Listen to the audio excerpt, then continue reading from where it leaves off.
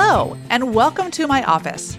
I'm Dr. Lucy McBride, and this is Beyond the Prescription, the show where I talk with my guests like I do my patients, pulling the curtain back on what it means to be healthy, redefining health as more than the absence of disease.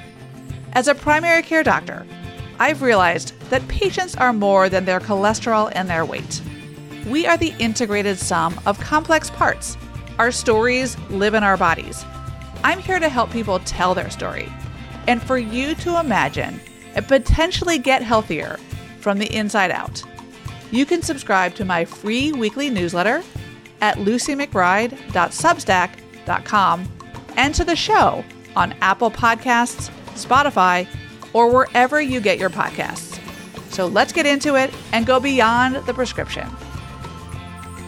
Today on the podcast, I have the honor of speaking with my friend, who's also a doctor, a urologist, and a sexpert, Dr. Kelly Casperson.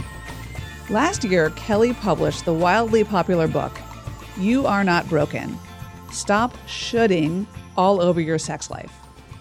It's a combination of real stories, conversation starters, and journaling prompts about how to have a better sex life.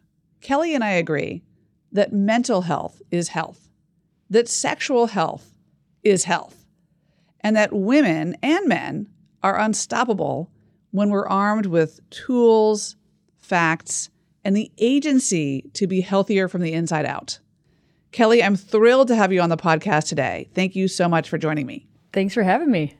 So let's get right after it. You are someone like me who believes that health includes many of the invisible components of our everyday life, including sexual health, mental health, a sense of agency over our everyday thoughts, feelings, and behaviors.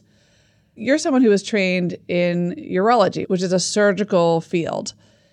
And when people think about urologists, they typically think about male doctors treating male genitalia.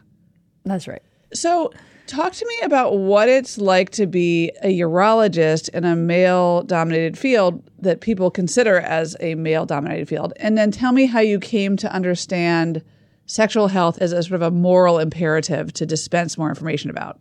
Well, currently practicing urologists in America, 9% are female.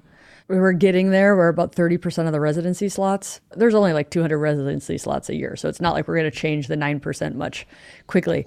It's been great. I kind of, it was challenging to get into urology. I loved that. I loved the instant gratification of urology. And people are still surprised, that there's women in urology. And it's like, I've been out of residency for 10 years now, so I don't know if that's going to change in my career at this point. It's not changing fast. But the superpower that being a urologist brings to this whole sex medicine discussion is that I treat men. And so I get to see every single day how men are treated, and I see how women are treated, and it just becomes so glaringly obvious that we treat these two people very differently. And I get to have a voice because of that. In contrast to the gynecologists who don't see that we don't downplay men's complaints. And we don't say, well, that's just a quality of life issue. Or, yeah, you're just getting old. We don't treat men the same way we're treating women.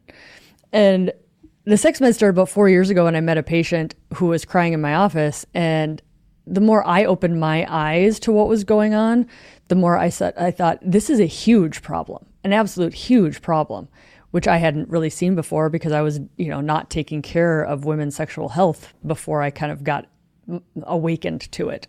And, it's going to be lifelong work. So we got a lot of work to do. So let's talk about that for a second. I think, so what I'm hearing you say is what I experience myself as a doctor and as a person is that we countenance men's sexual dysfunction with ease, and there's a whole specialty built around men's sexual health. It's urology. But in reality, urology encompasses everyone's pelvic floor, everyone's sexual health. It's just that men tend to go into the surgical field, men tend to treat men, and then the narrative is that it's really for men. So it sounds like that was your professional path, and then you began noticing, like I do, that, hey, guess what? Women have sexual health as well. Women have pain with intercourse, low libido, pelvic floor dysfunction, vaginal dryness. And like men, women are entitled to pleasure, the absence of pain, and most importantly in my mind is access to nuanced information about their own bodies. Yeah, we do a very interesting thing to like stereotype what we do, but we say all of men's problems are biological and all of women's problems are psychological. And so like, he's got erection issues. That's a blood flow Viagra problem. We've totally forgotten it could be anxiety, depression, all that stuff going on. And conversely with a woman, we're like, oh, she's just depressed, oh, she's just, too uptight. We're like, no, she can have a hormone problem. Women are allowed to have biological issues also. And we really put them in like these little containers and then forget about like the humanness of everybody. Yeah, I think, we can walk and chew gum at the same time. We can have anxiety about performance, and that can be rooted in an experience that was traumatic. It can also just be rooted in low self-esteem or body image issues. You can also have low libido from having not enough estrogen because you're going through menopause. In other words, human beings are the complex sum of different parts. So to assume that women have sexual dysfunction because it's all, quote, in their heads, and to assume that men have sexual dysfunction because it's all just a blood flow problem is to reduce people to these very simple parts and then assign them by gender. And that is not our job as doctors. It's also just completely inappropriate. It's really depriving people of the deep understanding of how their body and minds work in tandem. Yeah, that's right. Absolutely. Okay, so you are sitting there with a patient who's crying, and by the way, I tell my patients when they cry in my office, like, they're sort of apologizing or, oh, sorry, I'm just emotional. And I'm like, oh my gosh. I mean, that is not that I want you to cry, but that is a sign that we're getting somewhere, that we have something to talk about. Let's peel back the curtain on what that is. Doesn't always mean you're depressed. Doesn't mean you're a hot mess. It just means there's something that's going on that we need to connect to your body. So what are you finding women come to you to complain about vis-a-vis sexual health, sexual dysfunction? What are the main issues they present to you with? The two main ones in my office would be vaginal dryness, genital urinary syndrome, and menopause, right? So low estrogen in the pelvis causing pain with sex, burning, tearing, low lubrication, decreased arousal. It's kind of this umbrella cause. And then the second one is I don't really want to have sex, or AKA low libido, right? Oftentimes, that one's so fascinating because it's oftentimes not a low libido problem. They don't know what it is. They come in and they say, I have low desire. And you talk to them and you're like, that's not what's going on at all. And a lot of times with sex, they think it's about sex, but it's just a couple's communication problem, right? Like you're assuming what he's thinking. He's not talking to you about what he's thinking. You think this is a sex problem. You're like, no, this is just a relationship communication problem. But like sex gets involved and like it just all goes haywire. Yeah, I think you're right. I think sex can be the final common pathway for a lot of personal and then relationship challenges. I was talking to one of my patients who's actually a family lawyer. Like she helps people get divorced or helps people not get divorced. And she, not surprisingly, said the three things that people commonly fight about or have troubles with in their relationships are kids, money, and sex, right? Those are three very vulnerable touch points in our lives. And so I think you're right that sex can be kind of a symptom of other issues. But in and of itself, it's important. It's part of how we connect with our partners. It's how we experience pleasure. It's a part of the human experience. So to deny someone a conversation about what it is, whether it's truly like a body parts malfunctioning problem or it's an emotional challenge, is really not okay. And so your book, We Are Not Broken, speaks to this notion that having trouble with sex, whether it's desire or the parts not working, isn't a personal failure, a commentary on your ability to perform as a human. It's, the diagnosis here is human. It's common. Patients come into me all the time. I'd say of all ages, but often in their middle age, and they'll sheepishly say to me, I'm really embarrassed to say this, but I don't want to have sex. I love my partner, but I'm just not interested. And they act like they're the only person who's ever thought that before. And I'll say, oh my gosh, I could feel in an auditorium full of women who feel the same way. They feel ashamed. They feel guilty. It's not lack of love for their spouse. Sometimes it is, or their partner. It's simply that they are struggling to connect the body and mind, and they need some support, and they need to be given permission to have that conversation. Yeah. Or they've just been having crappy sex their whole life. Well, that's also true. And I don't want to downplay, there is now an actual medical condition called hypoactive sexual desire disorder, because they have to DSM this stuff to get FDA approved for meds, like the entire thing that medicine is. But a lot of this, air quotes, low libido, I never believe them anymore because there's oftentimes something else. And so I'm like, well, what about sex? Is sex good? Do you like it? And either the answer is yes, I love it. And then I say, well, you don't have a problem. Stop worrying about low libido. Just go prioritize that amazing sex you're having. It's not normal to have spontaneous desire in a long-term relationship. And number two, if they're like, yeah, I could take it or leave it. I'm like, well, that's how dopamine works. You're never going to desire something you could take or leave, right? Like anchovies on my pizza, I'm whatever, right? Like I don't desire it. And then it's just like, go have the sex worth desiring, which is very stuck in that's easier said than done for a lot of people. They've spent how many years having the exact same unsatisfying sex because they're having sex the other person's desiring, right? And really prioritizing desire equality and pleasure equality within a relationship. It's like, you don't actually have a low libido problem. You have a sex is meh problem. So interesting. So break that down a little bit. And I'm assuming you're talking more about women are sort of subjugating their needs and not allowing themselves to experience pleasure as much as men are, and therefore they are just having bad sex. So of course they don't desire it, because why would you desire like something that's not that great? Yeah. I'm stereotyping, a heterosexual relationship. Sure. Here. Within any partnered relationship, you're going to have somebody who wants sex more than the other person. That's desire mismatch, and it's completely normal. And we need to normalize that. Like you want to, drink seltzer water way more than I do. Why is there so much seltzer water in our house? Between two people, there's always different things going on. So just normalizing desire mismatch, normalizing it. The other thing to normalize is it's not the lower desire person's job to come up to the higher desire person's level. It's to work within the relationship to be like, what does our relationship need sex-wise to keep everybody happy? You can fulfill some of your needs outside of my vagina. Right. Now, I can say that very easily because I've been talking about sex for years, and you have to be a little more nuanced in a relationship where you've maybe never talked about sex before, because couples don't talk about sex and then there's a problem with it.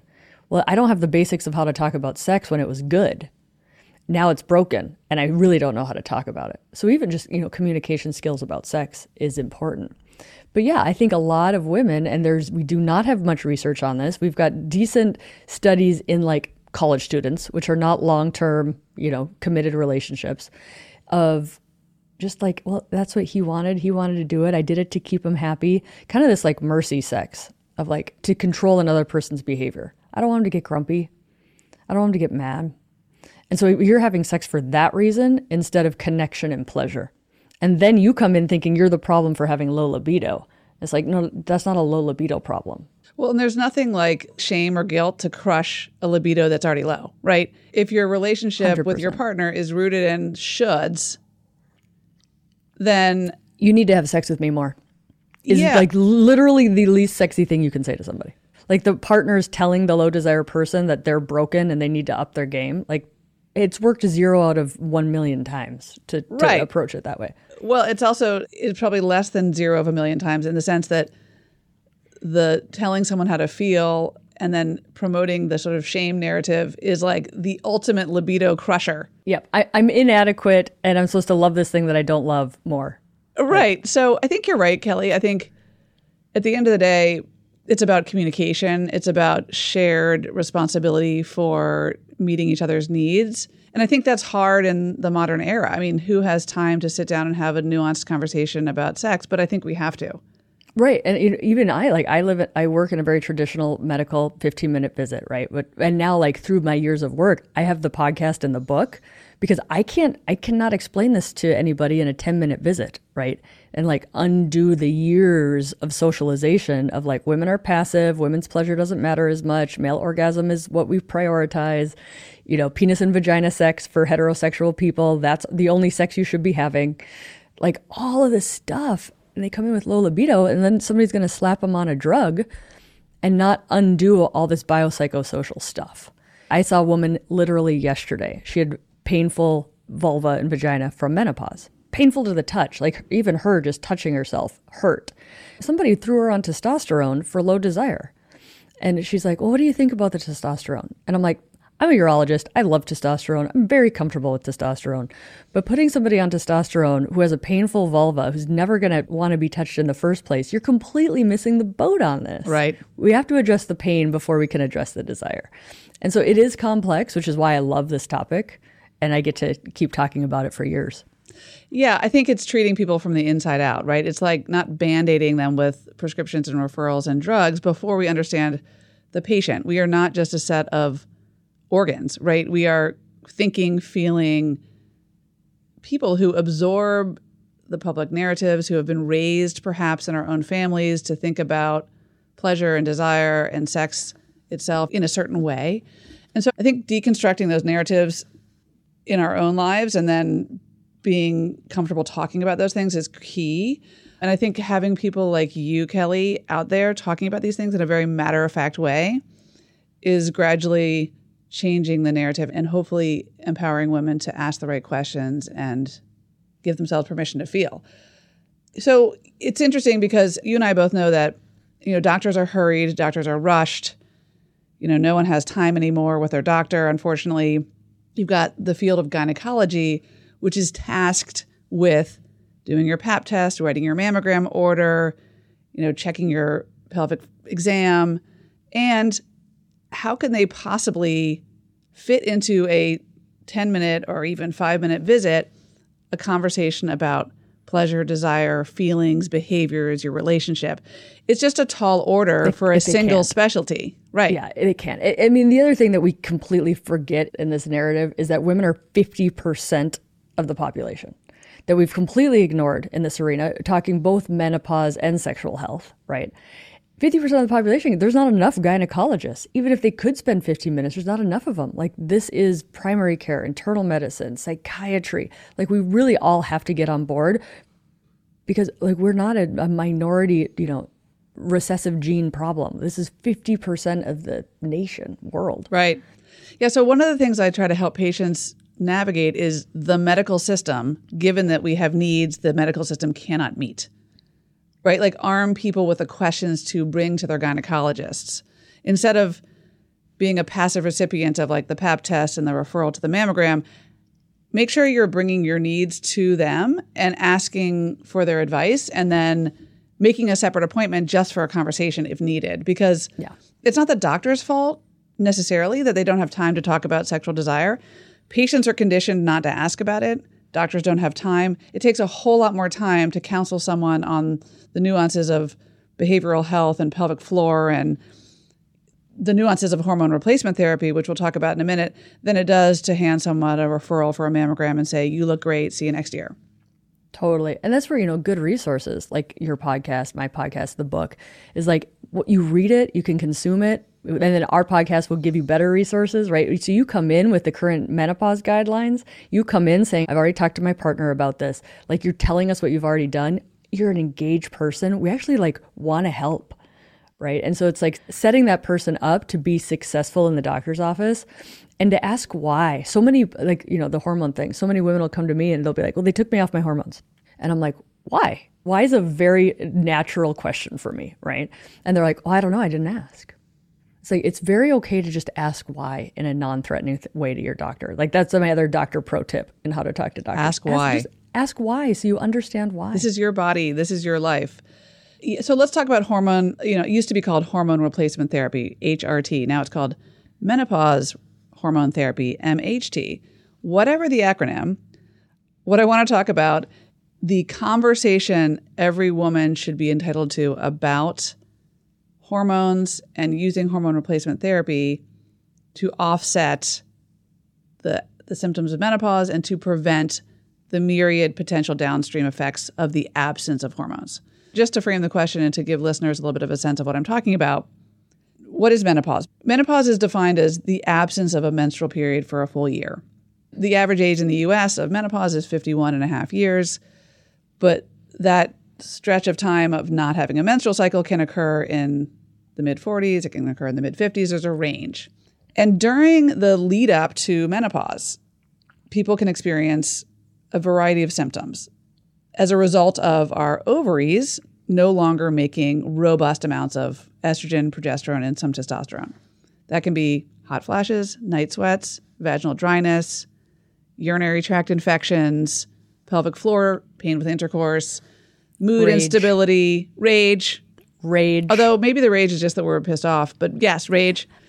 And then, of course, there are the less immediate and the long-term effects of not having estrogen and progesterone in our bodies, which can be downstream osteoporosis, accelerated cognitive decline, cardiovascular disease, risk of heart attack and stroke, and then the accumulated, downsides of having painful sex or having urinary tract infections. How many women do I see in their 80s, for example, who end up having recurrent urinary tract infections? They're not even sexually active necessarily, and that could have been ameliorated with hormone therapy from the get-go when they went through menopause at age 50, for example.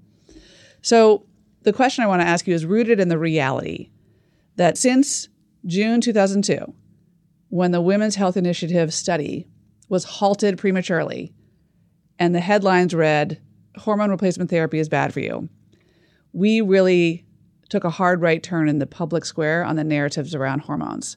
People, patients, doctors included, have been loath to prescribe estrogen and progesterone for menopausal symptoms because the narrative that came out of that 2002 press release was that we're doing harm to women. And that wasn't the narrative before 2002. In fact, hormone replacement therapy was almost standard of care.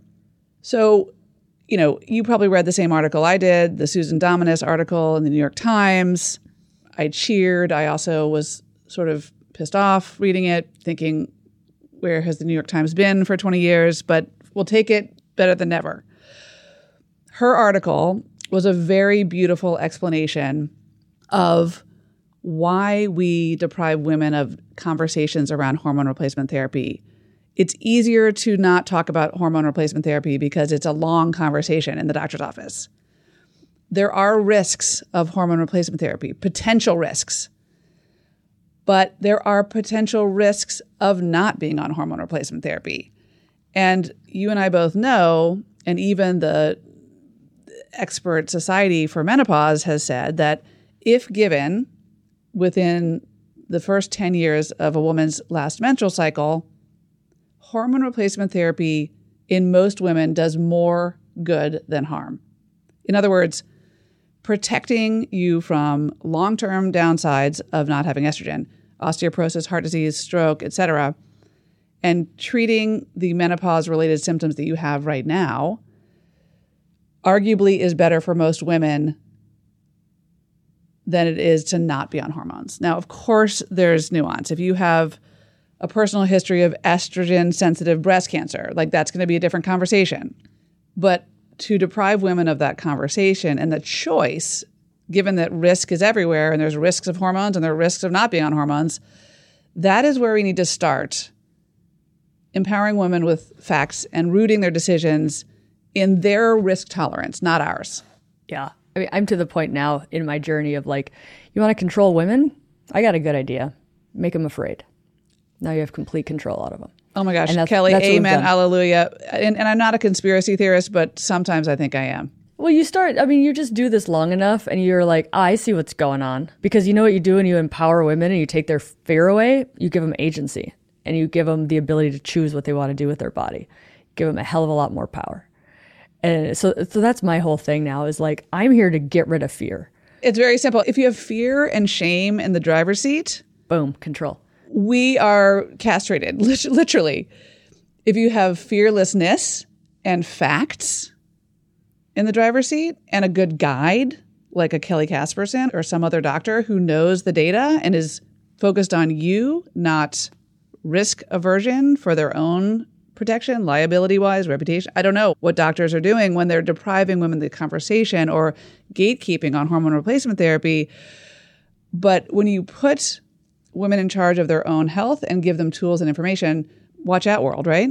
Yeah, totally. I mean, the other thing, the other piece I think that Western medicine's very bad at is preventative healthcare. 100%. Right. And if we look at menopause hormone therapy as preventative healthcare, Because what we're doing is we're preventing heart disease, we're preventing dementia, we're preventing osteoporosis, we're preventing genital urinary syndrome of menopause, we're preventing diabetes. And you can't see that, you can't measure that, especially on an individual scale, right? And so you're like, well, just come in when you've got osteoporosis and diabetes and heart disease. We know how to treat you. We've got tons of meds for those problems.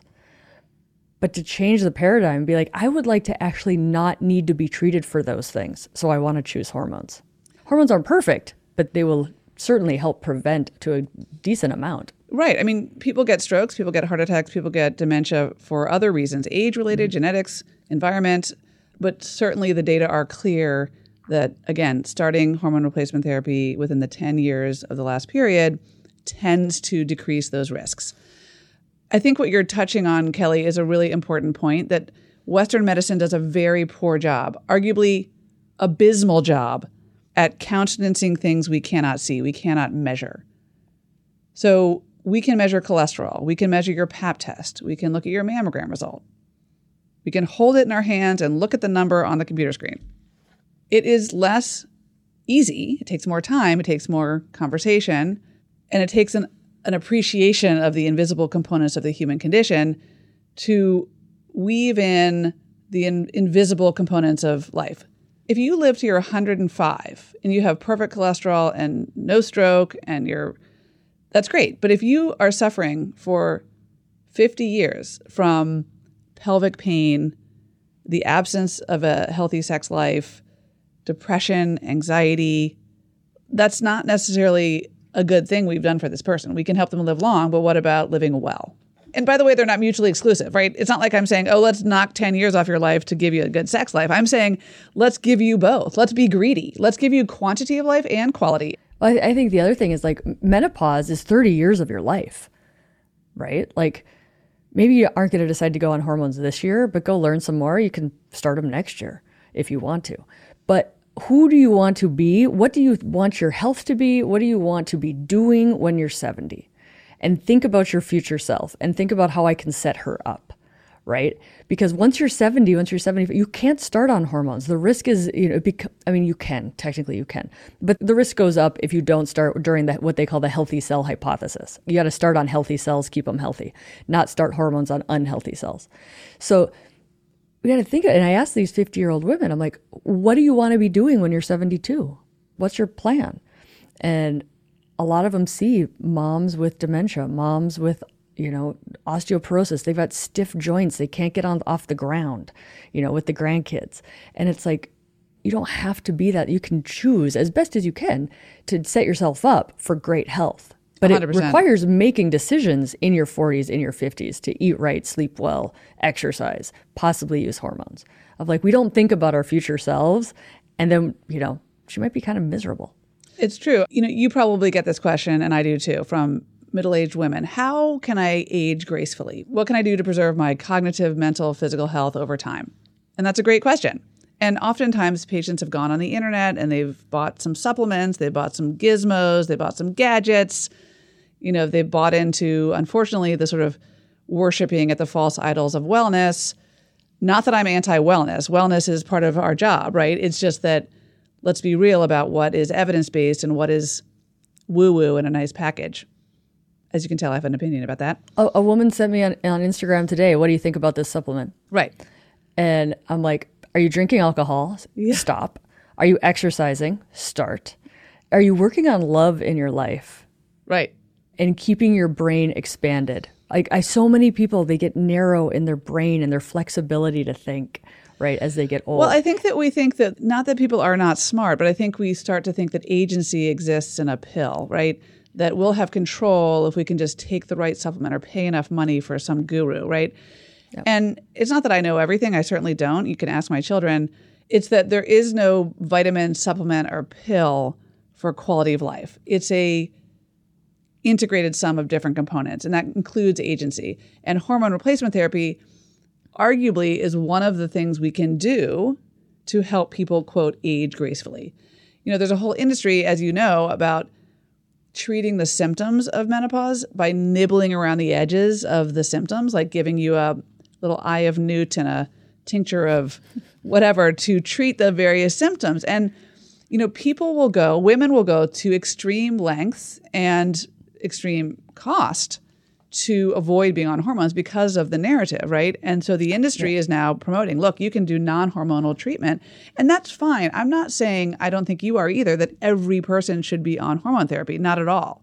It's not appropriate for everyone. It's not even necessary for everyone. It's just that we should be honest about the data and not steer people down the path of the sort of pseudoscientific wellness industry at the expense of their actual mental and physical health. Our good friend Rachel Rubin is quoted in that New York Times article of menopause has the worst PR campaign in the history of health problems, which is just brilliant. What is it about Rachel? She has these like sound bites. That was such a freaking brilliant quote. I'm just cheering for her so big, like you are. She mic drops. But it's true. Like we think it's a hot flash and then we think it's done. I literally saw this woman this week. She's 52. She's having heart palpitations. She's having weight gain. She's having moodiness. Her hot flashes are so debilitating. She has to pull over her car because it's unsafe to drive during her hot flashes. She went to her provider. They're like, we'll run some tests, see what your hormones are. She's 52, hasn't had a period in 2 years. It's like smells like a duck, sounds like a duck, looks like a duck. Do we need a test? I'm like, you're in raging menopause. You need no blood work. Get this woman on some hormones. Like, it's so obvious to the people because menopause and hormones actually isn't that hard. We just didn't get educated. It's not hard. We just didn't get educated for 2 decades. We've had 2 decades of doctors who didn't get taught how to treat menopause because of the Women's Health Initiative. Right. And so people who are listening are going to think I'm making this up to make a point, but I'm really not. I spoke to a gynecologist this week who is someone I've worked with for decades. And again, like, I'm not in the business of like demonizing other doctors. In fact, I am only as strong as my community of doctors I work with.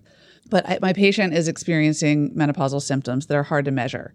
Depression, some heart palpitations, anxiety, sleeplessness, and just feeling like she's a broken person when it's all menopause.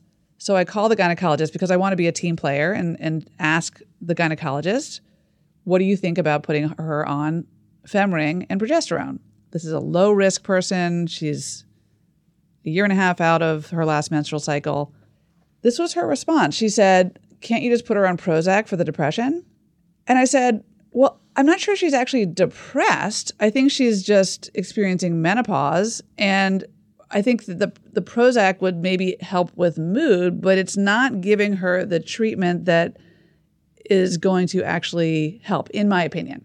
She said, can't you give her gabapentin for night sweats? I said, absolutely. Like, we can do the workarounds. But what are you worried about, if I may ask, about putting her on true hormone replacement therapy, basically the hair of the dog that bit you?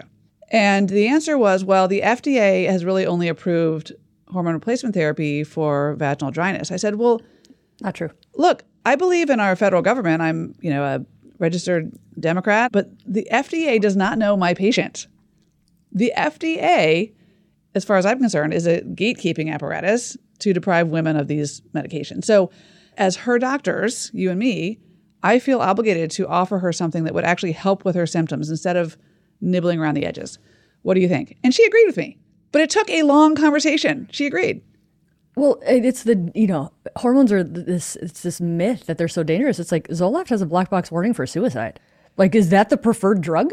Besides the fact that it isn't treating the root cause, which is low hormones. Exactly. The level of scrutiny on hormone replacement therapy is beyond any degree of scrutiny I've ever seen for any medication, right? Urgent cares are prescribing Z-Paks for viral colds. I mean, what are we doing by not giving people a natural hormone if they need it, if they want it, and they know the potential downsides? 100%. Like, once you, as you see this, it's absolutely insane. If there was a drug that helped men live 3 years longer on average, every man would be on it. That drug is called menopause hormone therapy. Right. Multiple studies showing decreased immortality, increased longevity, and not only living longer, but living quality of life longer. And I'm like, do you think the man would be on that if he had a chance to be on that? Heck yeah. And it's like, there's no other drug. What other drug is going to give you 3 extra years of life? None of our drugs, to my knowledge, have that kind of longevity data. That's right. Estrogen has that longevity data. Right. We blow it off. We would not blow it off if that was given to men. So tell me what your advice to people listening, to your audience, Kelly, is. when they are experiencing symptoms of menopause, their doctor may not be interested, have the time, or informed with all the data to have a discussion. What do you tell patients to do? I mean, in the power dynamic in a doctor's office, patients assume that their doctor knows everything, that they're making a good judgment, when, frankly, we are experts and we do know a lot, but it is not our job to tell you what to think, tell you how to feel, or to gatekeep on medications. It's really to arm you with the tools you need to manage your everyday health. So what do you tell people in your audience as a good kind of like 3 or 4 rules of thumb to bring to your doctor when you're experiencing menopausal symptoms or want to just have the conversation? Yeah, I would bring in the 2022 North American Menopause Guidelines. That's a great document. Doctors are going to respect that document. And it really downplays a lot of fears. It says how safe it is. So come in prepared with something that the doctor, they speak that language. That's great. And I'm going to link to that document in the show notes. Yep. And the other pro tip for talking to a doctor about something that they might not be comfortable with is to say, you know what I'd like? I would like just to try this for a couple of months. And then I'll come back and I'll report back. And if it didn't go well, I'll stop. Does that sound okay to you? Most doctors are going to say yes to that because now they've got a plan. They know you're not going to follow up, right? Of like, I just want to try this and see if it works. Because I think that people get so bent out on hormones. They're like, should I do hormones? Should I not? Should I? Should I not? It's like, just try them. Like you could stop. This is not an amputation, right? It's okay. But having that sort of plan with your doctor, I truly believe in a long-term doctor-patient relationship. They're going to know you. That is the best case scenario. That doesn't always exist in our current culture. And when women don't get what they need, the smart ones are going to go online. And that's where these online clinics for menopause are coming from because they see we are underserving women. Doctors do not have time. This is a nuanced conversation. And I think for better, for better or for worse, but I think for better, you can get your hormones online now because you don't have to spend 2 hours on hold trying to make an appointment with somebody you might not even know anyways. Like the healthcare system is kind of bad. We're not set up for this. Right. We're not set up for the New York Times changing, like, how many millions of women are like, maybe I can consider hormones now. We're not set up for that. We're already full. Right. So I think that's the role of where these online clinics are going to come from. I think some are doing it well. Certainly, I don't think it's as good as an inpatient, in your town doctor-patient relationship, but we do not have capacity to start tackling these issues like we should. And so I think that's the new role for the online clinics. Yeah, I think you're right. I mean, it's sort of like the sort of outcrop of mental health providers who are doing virtual care to kind of meet the demand. I don't think online virtual therapy is ever going to replace in-person therapy, but it's better than nothing. And if they're doing good and people have managed expectations about what an online therapist can do, great. Similarly, a lot of these outposts, these online businesses helping people with menopause hormone replacement therapy are really doing good work. Like My Alloy, which was founded by a friend of mine, Ann Fullenwider, their medical advisor has been Sharon Malone, who's a really well-respected OBGYN in DC. She's a friend of mine as well. And they're doing really good work trying to empower women with facts and information because not every woman, A, has a primary care doctor, B, is comfortable talking about these things with that doctor, and C, has the time and the visit to even discuss these things. So I think it's a net gain. I just think people need to be careful about the snake oil salesmen that are telling you, just take this little eye of newt and, whatever the metaphor is, because we run the risk of misinformation running rampant as it already is.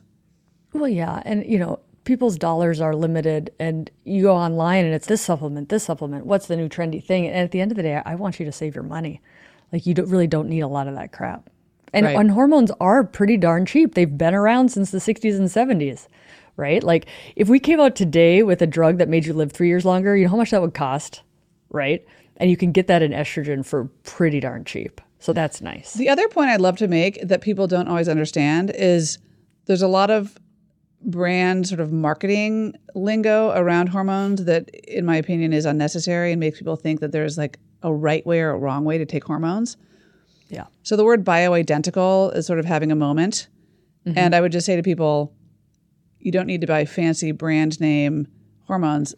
CVS, Walgreens, not that I'm a big believer in like chain pharmacies, but your regular pharmacy has, quote, bioidentical hormones. Yeah. In other words, micronized progesterone, which is the safer progesterone, and estrogen in the form of a tablet, a patch, a ring, is as close as it can get to not being actually your tissue. So I think that people need to be educated on the fact that it doesn't have to be fancy, formal, or, brand name, and to be suspicious of anybody who says that they have the best bioidenticals and someone else doesn't, because that is just made up. It's made up. Well, I mean, bioidentical came because we were so freaking afraid of hormones. Right. That it was a way to help people stop being so afraid of hormones, right? So it was kind of like this lead into safety. But I tell people, it's like, when you have a granola bar and it says natural on it, and I'm like, you know what the natural means, like legally? And they're like, no. And I'm like, it means nothing. It doesn't. It's a marketing word. It's a marketing word. It's a way to de-escalate fear and to make people feel like it's their own body. When, if we can just get rid of the charade and just get people what they need, we'd be a lot better off. Yeah.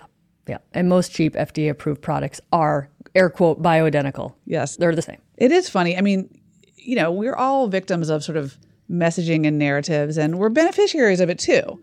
But it's just, you have to know what the landscape is, because otherwise we get tripped up and believe things that are just sort of hoo-ha. I'm a victim of that too, right? And do I buy soap at CVS that says lavender scented calming soap? I was laughing at that the other day, and I was like, as if this soap is going to calm my noisy brain down. If it did, that'd be awesome. But I'm just going to manage my expectations that this soap is just going to clean my hands. Yeah, 100%. The power of the mind, man. I mean, going back to sex, placebo gives you an erection 40% of the time. So, the mind is very powerful. It's true. So, Kelly, as we come to the close of our conversation, I'd love to just thank you for helping change the narrative, for arming people with facts and tools, and for reaching people where they are, because this is where we need to be in the modern era. We need women to have truth, access to tools, and to take shame and fear out of the driver's seat. Thank you so much for joining me. Thanks for having me. Thank you all for listening to Beyond the Prescription. Please don't forget to subscribe, like, download, and share the show on Apple Podcasts, Spotify, or wherever you catch your podcasts. I'd be thrilled if you like this episode to rate and review it.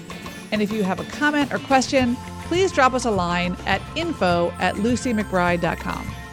The views expressed on this show are entirely my own and do not constitute medical advice for individuals. That should be obtained from your personal physician.